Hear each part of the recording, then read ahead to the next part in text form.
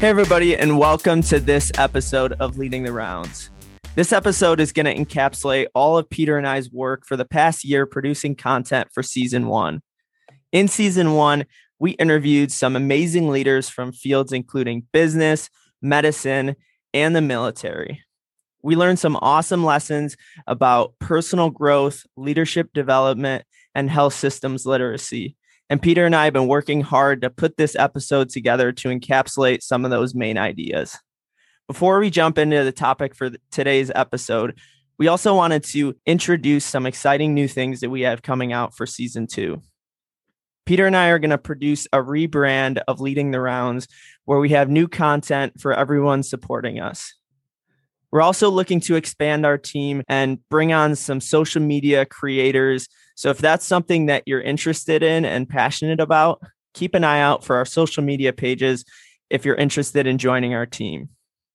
We're also going to have in Season 2 a few new ways of supporting us, including Patreon and being an Amazon affiliate. So keep up to date with our social media pages and podcasts for more information about that. In this episode, we're going to discuss the 5 rules for leadership.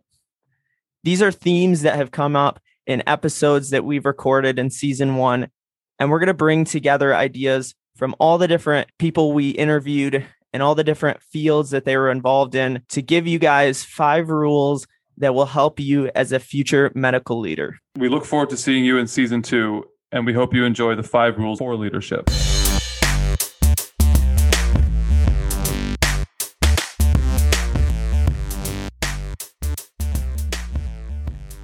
Rule 1, chase purpose. Purpose is important, in my opinion, just because it's like where you start. It's like who you are and what you're working forward to. And any leader that you can ask, they have a purpose. And I think our episode with Dr. Barksdale was a very good illustration of his own purpose, but your purpose will be specific to you. And I think it's important that it's well-defined and it really is in line with the values of who you are as a person. When I think about purpose, I think about the decision that takes care of all other decisions. Mm-hmm.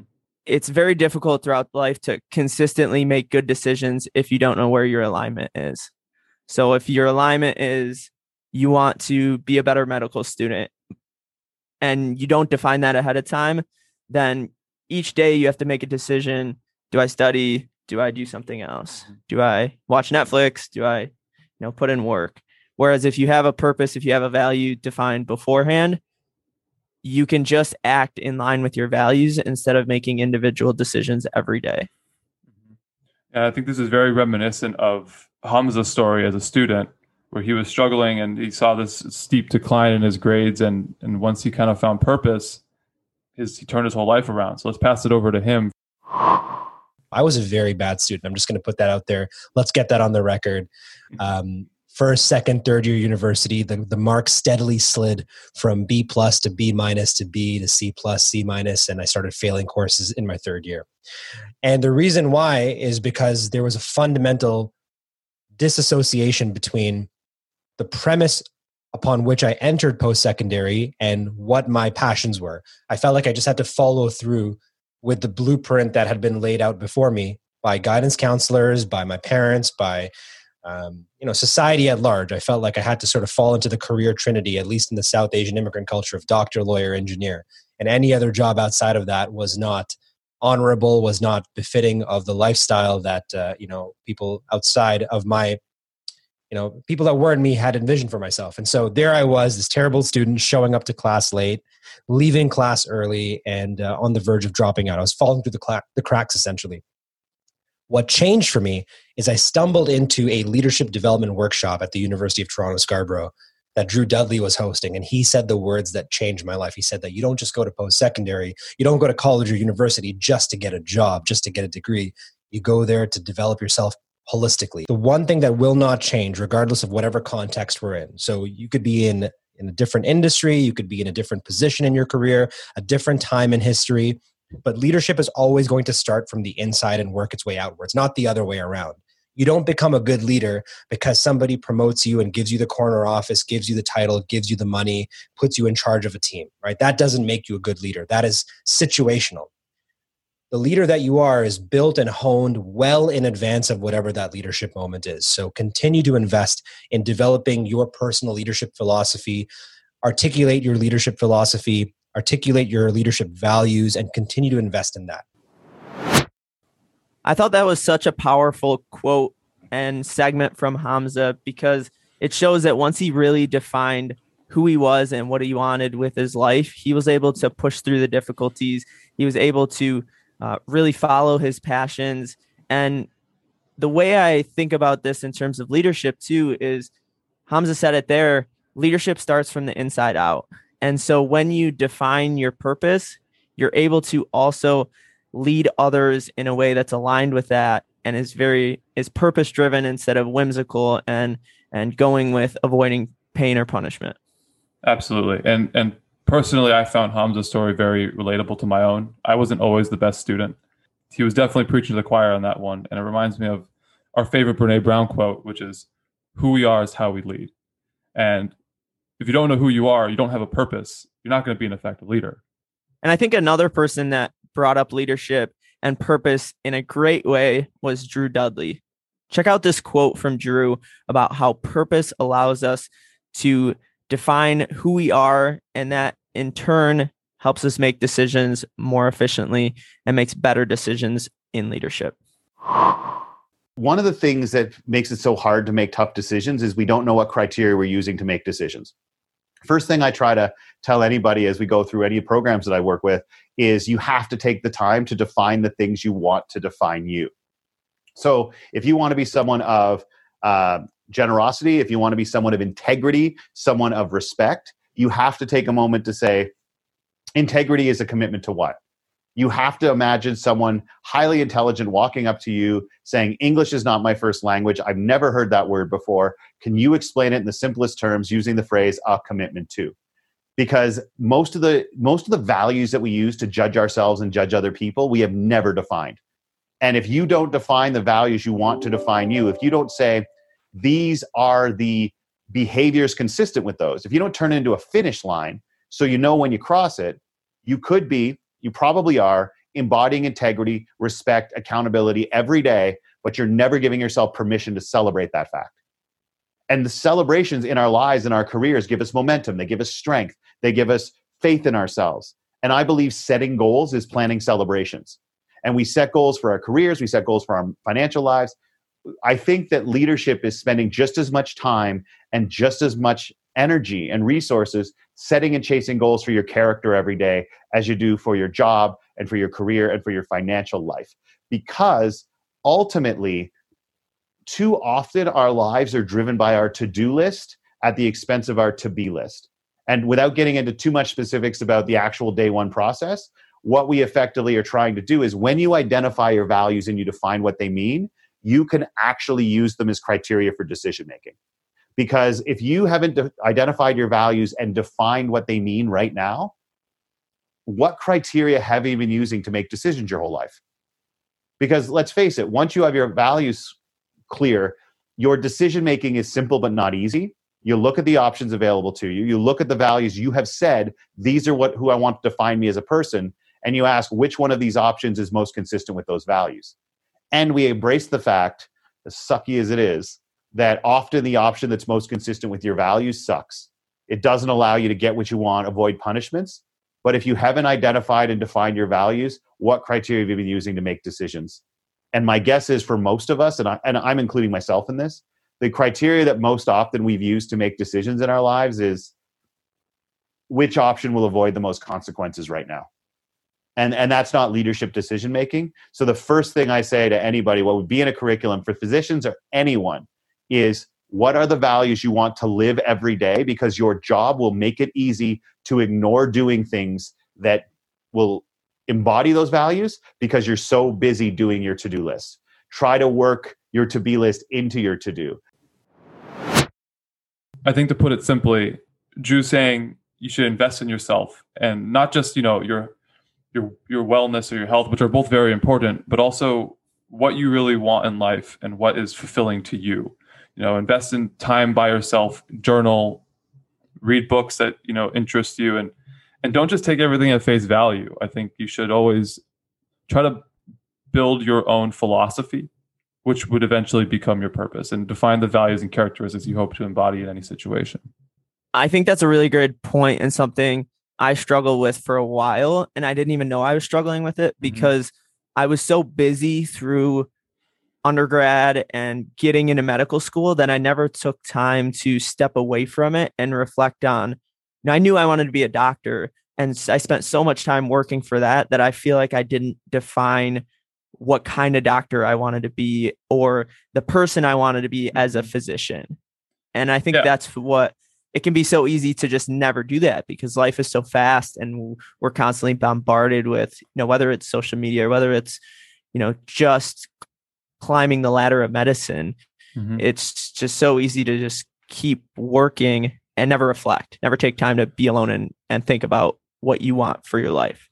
100% agree. And it doesn't even stop in pre-med. It's in medical school too. I felt like I was, running faster in medical school than I was as a pre-med. And it's like, what Dr. Barksdale said, when you're in a race, the first 30 years is like a sprint when you're in your career, and it goes by so fast. You think you're king of the world and you're winning everything. But that's not sustainable. That's not effective in the long run, and I think purpose is what helps you build that sort of emotional endurance to run the marathon. And as things build up in life, like families, other obligations, hardship, it's important to know where you're coming from in order to kind of continue forward towards those initial goals that you hope to accomplish as a doctor, as a leader, anything really. And I think once you define your purpose in life and what you think your philosophy is, you're more equipped to handle the challenges that come your way. Rule number 2, bend, don't break.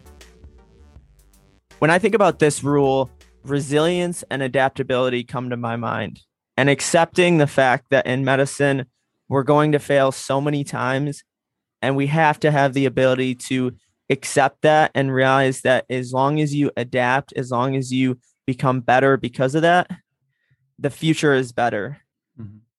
Yeah, I think this is a really poignant rule for 2020 and this whole past, the pandemic with Black Lives Matter, with all the hate that's going around. People are really being challenged. And when I think of people that had to manage the pandemic specifically, I think about a conversation with Steve, who sat in a very high position, was definitely dealing with a lot of stress and managing a lot of people. And I kind of the way he spoke about the pandemic, he talked about fear, and he seemed to really be able to bend under that pressure on him and never broke. Here's a quote from Steve about his thoughts on resiliency. It might surprise some, but certainly as a surgeon, you never spend a lot of time thinking about your successes and what you've done right, because that's your baseline expectation. I expect to come to work every day. I expect to give everybody here my very, very best. But it's a humbling profession. There are adverse events. There are unexpected events.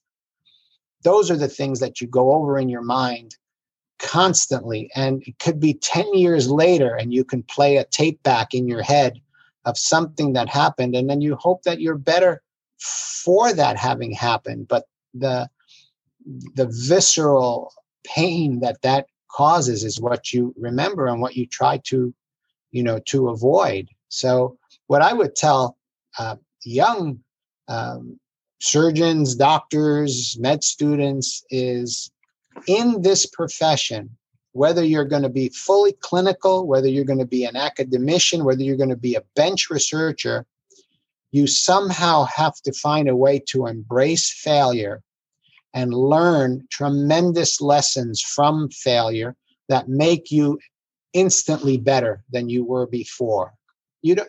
From success, you feel good. It's other people ask you about it. It doesn't make you better that you were really good that day. You did your job. But when you fail, and failing may be a clinical event, failing may be a grant that wasn't funded. and you were certain, oh, this is the best grant I ever wrote. No. Don't get stuck on that. From that failure will come a review, a critique, and take that, process it, you're instantly better.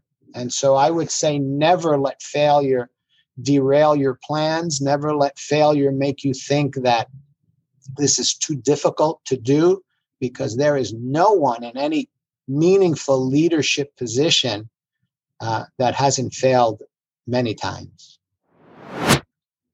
I love that segment from Dr. Stylianos because he talks about becoming better through the mistakes and through the failures. And I think part of that is putting yourself in situations where you're not 100% sure that you can be successful all the time and getting out of your comfort zone. And another person that talked about this was Dr. Barksdale. Check out this segment from his episode. To me, the most important skill set in order to be a successful leader is adaptability. And so I have taken a deep dive and you become adaptable by self-awareness. I've taken a deep dive in understanding who I am as a person and what the opportunities that exist for me to be better. And when you are very self-aware, then you can get into the water in a gradual fashion as opposed to jumping into the icy water and recognizing that maybe you're going to get a little frostbite in the beginning. But as your body acclimates to the things that are uncomfortable, you become more comfortable being uncomfortable. One thing that I wish we had the opportunity to talk to Dr. Barksdale more about was his anti-fragility initiative, which I hope we can bring him back and talk about this. But it's based on a book called Anti-Fragile, which the general premise is to develop a mindset that makes you better in hardship. And, we had a lot of leaders on this podcast that have struggled greatly with that kind of hardship. And, one that comes to mind is Drew Dudley, and he struggled with addiction and loss of his loved ones. It is a really powerful story. He also talked about, I remember a quote from Drew that said something along the lines of, there's power in knowing that the worst thing that could possibly happen to you has already happened. Mm-hmm. And that you made it through that. So now you can encounter anything that life throws at you. I think as a person, but also as a leader, that is so powerful to realize that whatever comes your way, you can push through it and you can get through it. Do you know what kintsugi is? I do not. It's a Japanese art form where they take broken dishes or dishes that have been cracked and they repair them with gold. And I think a lot of adaptability is kind of like that art of kintsugi. So if you ever Google these stuff, they look really nice and really pretty. And I think just any kind of hardship that you can weather and that you are able to manage will ultimately make you better. I think if we think about medical systems as well, this is the premise of quality improvement as an initiative. Mm-hmm. Let's take a critical look at a mistake we made instead of just shying away from it. And then let's break that mistake down, find out exactly why it happened, study it instead of pushing it away and not looking at it. And then let's make sure we improve because of it and help patients be safer because of that. I just want to touch on the fact that Dudley and Dr. Van Dyke, they both had really compelling stories about how they were able to weather their struggles. Dudley with, Drew with addiction and Dr. Van Dyke with mental illness, both very prevalent in society and both very hard things to deal with. And I think they both became very successful in a way because they learned resilience through their difficulties. The one thing I really liked about Dr. Van Dyke's approach to managing her mental illness was having a low threshold for reaching out. I think in medicine, we're taught to be the providers, the people giving the care, but we should be caring for ourselves. We should be willing to reach out to people that we care about. If I ever had problems, Caleb, I would be happy to, reach out to you. I think cultivating that vulnerability is something that's a little bit lost in medical training. Resilience is not always just dealing with it yourself. Mm-hmm. Failure in general is hard. Difficulties, challenges are hard. And by being resilient, by bending, not breaking, we don't by any means mean tough it out, don't tell anyone, and continue on with your life. Bend, don't break doesn't mean that, but instead means find ways that you can cope with this and find ways, whether it's reading, whether it's reaching out to others, whether it's receiving counseling, that you can be better because of the circumstances that life has thrown at you. Rule number 3, be curious. As a burgeoning physician scientist, I feel like I have to question everything. But that's not the perspective that I want to draw here.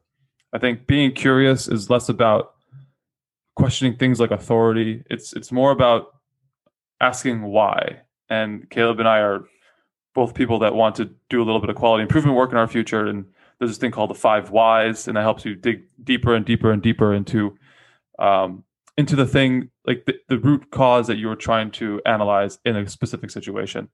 And I think one person had a very fun answer to our regular question, which is what books do you recommend to young medical leaders, was Dr. Steve Swenson, who himself has done a lot of quality improvement work. I think one of the most important things for joy in work and to thrive, and Maureen Bisignano taught me this, is to be curious, to always ask why, or why not, or what if, and to always say, well, that's interesting, but why did that happen? And so I think the spirit of inquiry, the spirit of curiosity, the spirit of connecting to the joy of learning is how I would answer that. And so instead of saying read this book or that book or this article, I would say always ask questions, be curious, keep learning, and you'll never get old. Another thing that Steve Swenson talks a lot about is burnout. And I think curiosity can be one of the antidotes to this. I think it's so easy in healthcare to just continue with the status quo, and Atul Gawande uses a phrase called becoming a cog in the healthcare machine and just being another white coat in the system. But I think curiosity can be one of the antidotes to this. If you're constantly asking, why do we do this? Why? If you're constantly learning more, curiosity leads to learning and to constantly wanting to improve yourself and improve your knowledge. And I think that can be a great antidote to becoming burnt out. I think especially in the current healthcare system where people are adding layers and layers and layers to try to address questions without going back and asking themselves, why did we put these first layers on in the first place? You build this like Jenga tower of rules and regulations that are so impossibly complex to understand as one person that you kind of put yourself in like a Mobius strip of confusion, and you're just going around and around trying to figure out where did the whole thing go wrong when the root cause might just be right below your feet. I think also curiosity doesn't just have to be about medical knowledge as well. And someone who I thought illustrated this fantastically was Dr. Ed Cregan, when he talked about being curious about your patients. Take a listen to this clip from Dr. Ed about just that. But going back to humanity, you got to know where the patient lives. You must know what kind of work they do. And the key to the kingdom, ask them about their pets, because no patient can talk about their pets without bringing out the cell phone and showing their pets. Now, let me give you a couple of examples. A few years ago, in our lung cancer clinic, I was asked to see a gentleman who was in his early 90s, and he was disheveled, he was unkempt, he had stage 4 non-small cell lung cancer. He looked like he was very ill. And scattered throughout the history was the term doctor, DR period. And I asked him about that. He said, well, I'm not a doctor, I'm a PhD. Okay. Then I said to him, well, tell me, what was your doctorate in? And he said, son, called me son. He said, have you heard of Los Alamos? Have you heard of J. Robert Oppenheimer? Have you heard of the Manhattan Project? Have you heard of an airplane called the Enola Gay? This was the chief physicist architect of the atom bomb project, which transformed the world that we live in. Bam, all of a sudden, he was not simply an elderly, disheveled patient, but he was a piece of history.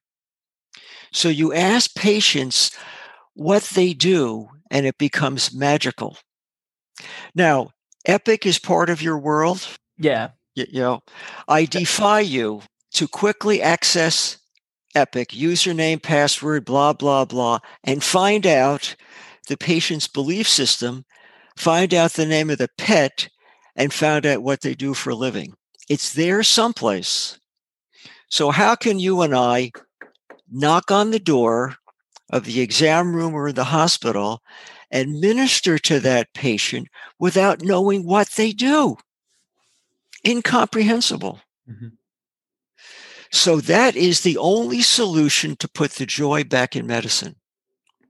However, it's not cost effective, but it is effective in keeping our souls intact so we can continue on this sacred journey. And this is a sacred journey. This is not like making toasters.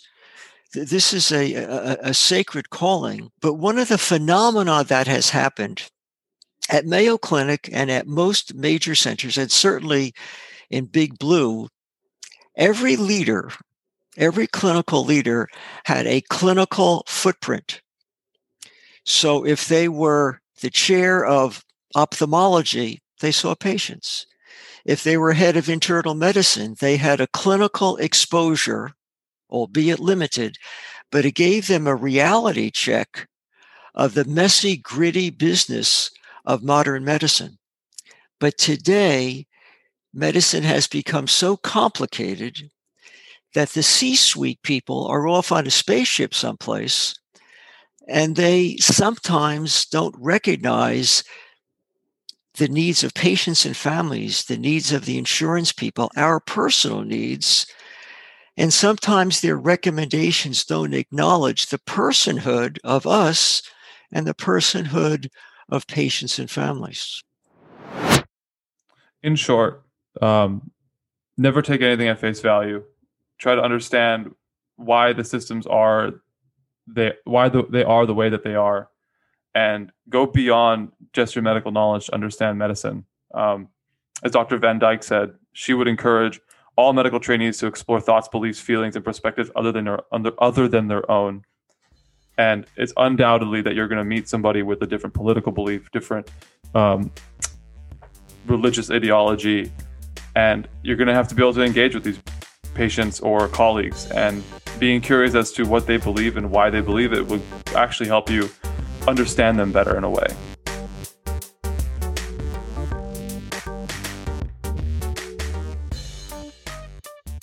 Rule number 4, cultivate empathy.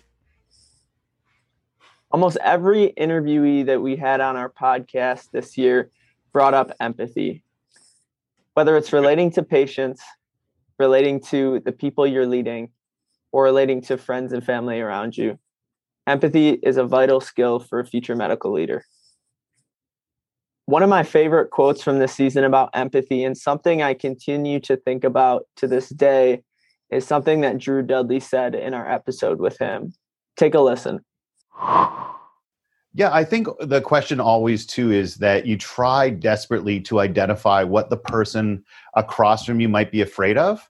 And that's hard, right? Sometimes it's just a really quick interaction, but most of the dysfunction or the unhappiness in this world is rooted in fear. Like, you're going to lose something, you're going to fail at something. And so to be able to say, even when you get up to a cashier who's having a really rough day, they're afraid that it's not going to get any better that day. And so in that moment, by identifying their fear is that they got 3 more hours of the crap they put up with everybody in line, or people, and it's tough to frontline workers now. Like, there's a political difference over whether you wear a mask in a store or not. So all of a sudden, these individuals are now also being, attacked for things that aren't in their control. But what they're afraid of is it just won't stop. What they're afraid of is that they're going to crack. under this constant onslaught of being treated like less than they are. And I think that in that moment, when you can sort of take a moment and be like, what would I be afraid of in this moment? And then finding a way to interact, a moment of smile, tossing a chocolate bar on the counter. And then when it gets to saying, no, that's for you. Those types of moments, for me, it's like, how can I find a way to give this person something they didn't know they needed and they didn't know they wanted in this interaction? And part of the mindset too is like, I try to interact with everybody, assuming not a single person has been nice to them all day. And there's something, I know that's such a dark way, but that is such a interesting way of framing how you want to enter into a conversation. I guess if you think about it, if before you went into a room, you were told that the person in this room has been treated like crap by everyone who talked to them today, you then have a decision on how you want to treat them. And almost all of us would seize the opportunity to be the change there, right? To say, I have a chance here to make this person's life significantly better. We seize it. But I just kind of try to imagine that's the case with everybody. Some people very quickly let you know that hasn't been the case, but it really does change because it reinforces to you how much an individual interaction with this person can change the course of how they feel in that moment. And I like being reminded of that. And so I've sort of trained myself to be like, what are they afraid of? And let's imagine no one has been even remotely kind to them today. And it really does impact the way you interact with other human beings. Now, very quickly, sometimes they make me be like, okay, no, screw you. But you try to go into every interaction with that concept. And I find it really helpful, just those two things. What I really liked about this Drew Dudley quote is that he had a name for this moment, the lollipop moment, which is fantastic. It's like, it's one of those catchy ideas that kind of sticks with you. And I think when it comes to empathy, it's not just something that comes naturally to everybody. You sometimes have to really think about being empathetic, especially as we said earlier, sometimes you might not agree with someone's opinion. You might find it hard to empathize with them. And I actually felt this personally at our continuity clinic when there was someone who had a very different political belief than I did. And I had a really hard time relating to them, but I still have to provide care for them. I still have to be there for them and listen to them. And I had to sift through all of that bias that I might have had to really understand where they're coming from. And I think when you try to interact with everybody, assuming that they're either having a bad day or assuming that they or even if they may not agree with you, I think you start to ingrain in yourself the ability to see through all the your differences and really be a good, empathetic, and helpful person. And I think you taking the moment to recognize that you weren't feeling empathetic, but then working towards it yourself allowed you to provide that patient with better care. Yeah. And another person who talked about this in relation to dealing with a patient was Dr. Ed Cregan in his episode. And he gave a great clip about how being empathetic allowed him to relate to a patient and give extremely great care because he asked a simple question. Check out this clip from Dr. Ed. But empathy is the gift to walk in the shoes of that patient. And someone once made the comment, unless we are sick in our life, we know nothing. Unless we've been touched by illness, by sadness. Look at President-elect Biden. Talk about an empathetic individual where his wife and I believe a young daughter were killed in an automobile accident. His son survived the nightmare of war in the Middle East, comes back home, and I think the president-elect said he had a body fat of 7%. 7%, tragically, dies of a glioblastoma a year later. So the president-elect clearly has been inoculated with the virus of empathy. When we come from a place of empathy, I think it starts to not just change the way that you see somebody, but also change the way that they see you. And they can feel, like when you're truly empathetic, I think someone can feel that. Someone feels your empathy. And that's, we've talked about it in our medical school classes, but that's the difference between empathy and sympathy. Sympathy is more one way than empathy. And when you start to practice empathy over sympathy, then you really start to improve the relationships of those around you. And I think when you think about the healthcare team, it's so important for leaders, doctors, residents, medical students to feel empathy towards others on the healthcare team and recognize that, when somebody snaps at you or when you have the urge to snap at someone else, they might be having a horrible day or you might be having a horrible day. And how can you both relate to each other, try to understand what's going on situationally so that it doesn't turn into a yelling battle or it doesn't turn into a conflict that can't be resolved. Or like a festering wound that just never gets addressed even. Yeah, definitely. Rule 5, change the culture. In Dr. Steve Swenson's book, he had this really great quote from Angela Davis, which was, "You have to act as if it were possible to radically transform the world, and you have to do it all the time." And I think this kind of gets to the core of what Simon Fleming's message was, which was that culture matters. Culture is so important, and how we behave sets a tone for everybody else. And the better the culture, the better your team, the better the system. One of your past presidents said, "I believe what I believe, and I believe what I believe is right." Most people feel that way, right? And so if you need to change what they believe, you need to change the idea that the culture we have is good and healthy, and convince them that we can be and do better for our staff and our patients. And if you change people's minds that we can be better for our staff and our patients, in a generation or two's time, you have changed healthcare, which means you have literally changed the world. But it primarily starts by that first step. When I think about what Simon said and how culture can change how a team functions, I'm so grateful that we were able to interview a few doctors from the Mayo Clinic, because when I think of a great culture of patient safety, a great culture of treating the patient with the utmost respect and putting the patient first, that's what I think of. And we know that from reading Dr. Swenson's book. We know that from hearing about the Mayo Clinic. Even if you've never been there, it's well known that the culture there is very different. And the culture there is something that people all around the US and all around the world want to emulate. Yeah, it precedes its reputation. And this goes back to actually our first point, that their culture is based on their purpose. So they've started from the roots up to really build that successful culture. I think, and that really highlights how it's not one individual of these rules that really makes the leader. It's the way that you can seamlessly integrate these 5, and then every other rule that, the ones that we're not talking about today are the ones that we have yet to learn, Caleb and I, as young leaders. It's cohesive. It's a network of values and abilities that make an effective leader, especially an effective medical leader in a complex system such as healthcare. And when we think about building a culture, we want it to be centered around equality, justice, and around putting the patient first.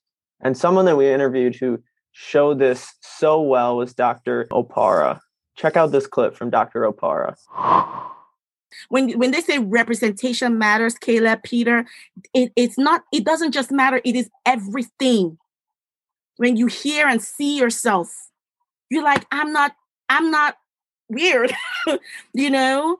Oh, I'm not that weird is bad. I love being weird in other things, like, I like eating chocolate with habanero peppers. Like, that's weird, but that's cool though.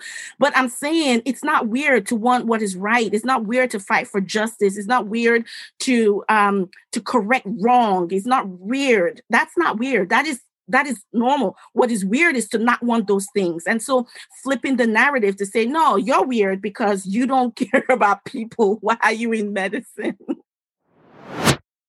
First of all, I love how passionate Dr. Opara is about changing culture and about fighting for justice. I think for me that representation doesn't just matter, it is everything quote, that to me was one of the most impactful moments of the whole entire season. And to hear her whole story about how she went off and like she was feeling like she was underrepresented and then found all this empowerment in an international community of strong Black women that she identified with. It was an inspiring moment. And that to me kind of like what solidified it. it crystallized for me why diversity is important and how we have yet to actually reach that mark. The more that I listen to people like Dr. Barksdale, Dr. Opara, Dr. Fabian, the more I realize like being a good leader is about how you treat people. The 5 rules for leadership could easily be the 5 rules for an effective marriage. Yeah, I definitely agree.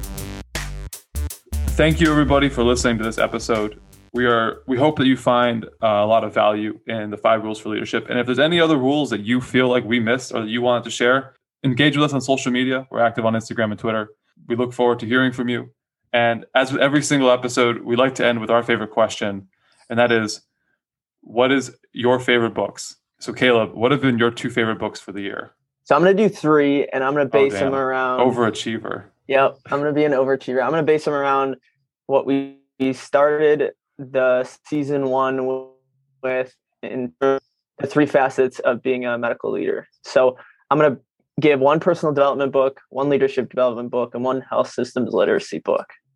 So for personal development, I was thinking about this a lot. And I think for a medical leader, my number 1 would be Mindset by Carol Dweck. And this goes along a lot with our point number 2, our rule number 2, bend, don't break. And the main idea in this book is that you can either have a growth mindset or a fixed mindset. And a growth mindset is someone who sees any failure that they make or they encounter as a way to learn and as a way to grow. And Dr. Carol Dweck does a great job illustrating this with personal stories, with research. She's a psychologist, so she does research on this. And I think that's just a great book to learn about how to improve how you view the world. My leadership development book is Shoe Dog by Phil Knight. I don't think this is necessarily a, self-help / leadership categorized book. But isn't it more of an autobiography? Like the story of Nike? Yep, exactly. Yeah. It's an autobiography of Nike. But the reason why I picked it for leadership development is it shows you what it's actually like to be a leader.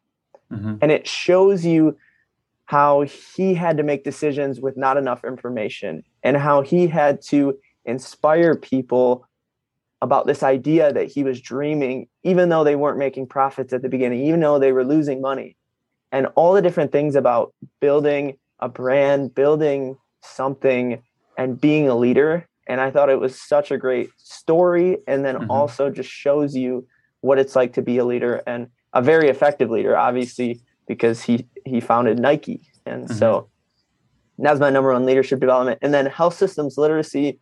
My number 1 book was An American Sickness by Elizabeth Rosenthal. And for me, this is just a book that taught me the most about health systems, whether it's why is healthcare so expensive? How does the business of healthcare work? Why are there so many hands on the money that flows into healthcare? And so after I read this, I was just shocked because, none of this you ever learned before med school, none of this you ever learned in med school, but it's just a very interesting view of how the money flows and how health systems work. Mm-hmm. Peter, what about you? What are your favorite book suggestions?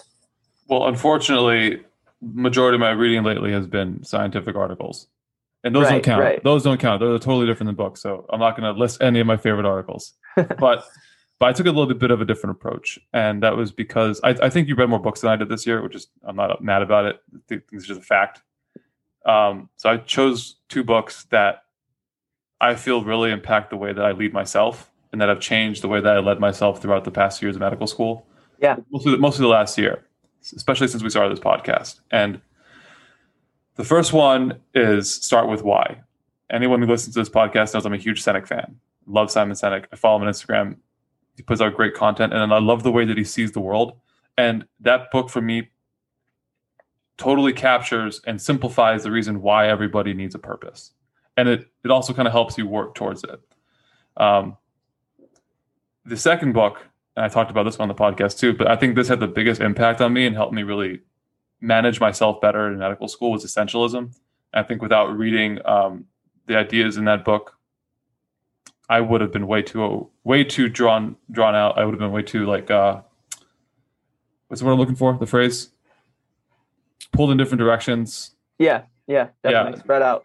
Spread thin. I was up. Exactly. There it is. I would have been way too spread thin, because medical school is just one of those things where there's just so much to do and you feel like everyone's doing cool stuff, but like I'm doing cool stuff. And that's kind of what I reminded me. And I think it's what helped me realize that like there are some things that are important to me, like this podcast, like my research, like getting good grades that make me and make me a unique leader as a part to my peers who are working either in social justice or in volunteerism or anything else like that, which are all great things, but that's not me. Because you had 3, I'll throw it an honorable mention. Dare to Lead by Brene Brown. Didn't read it this year, but it's always a good one to go back to. Best wishes to all of our listeners. We hope that you read some great books this upcoming year, and we hope that you have some ideas, and we look forward to hearing them from you. Thanks for supporting us. Thanks for sticking with us, and we look forward to some exciting things in season 2. Confetti cannon.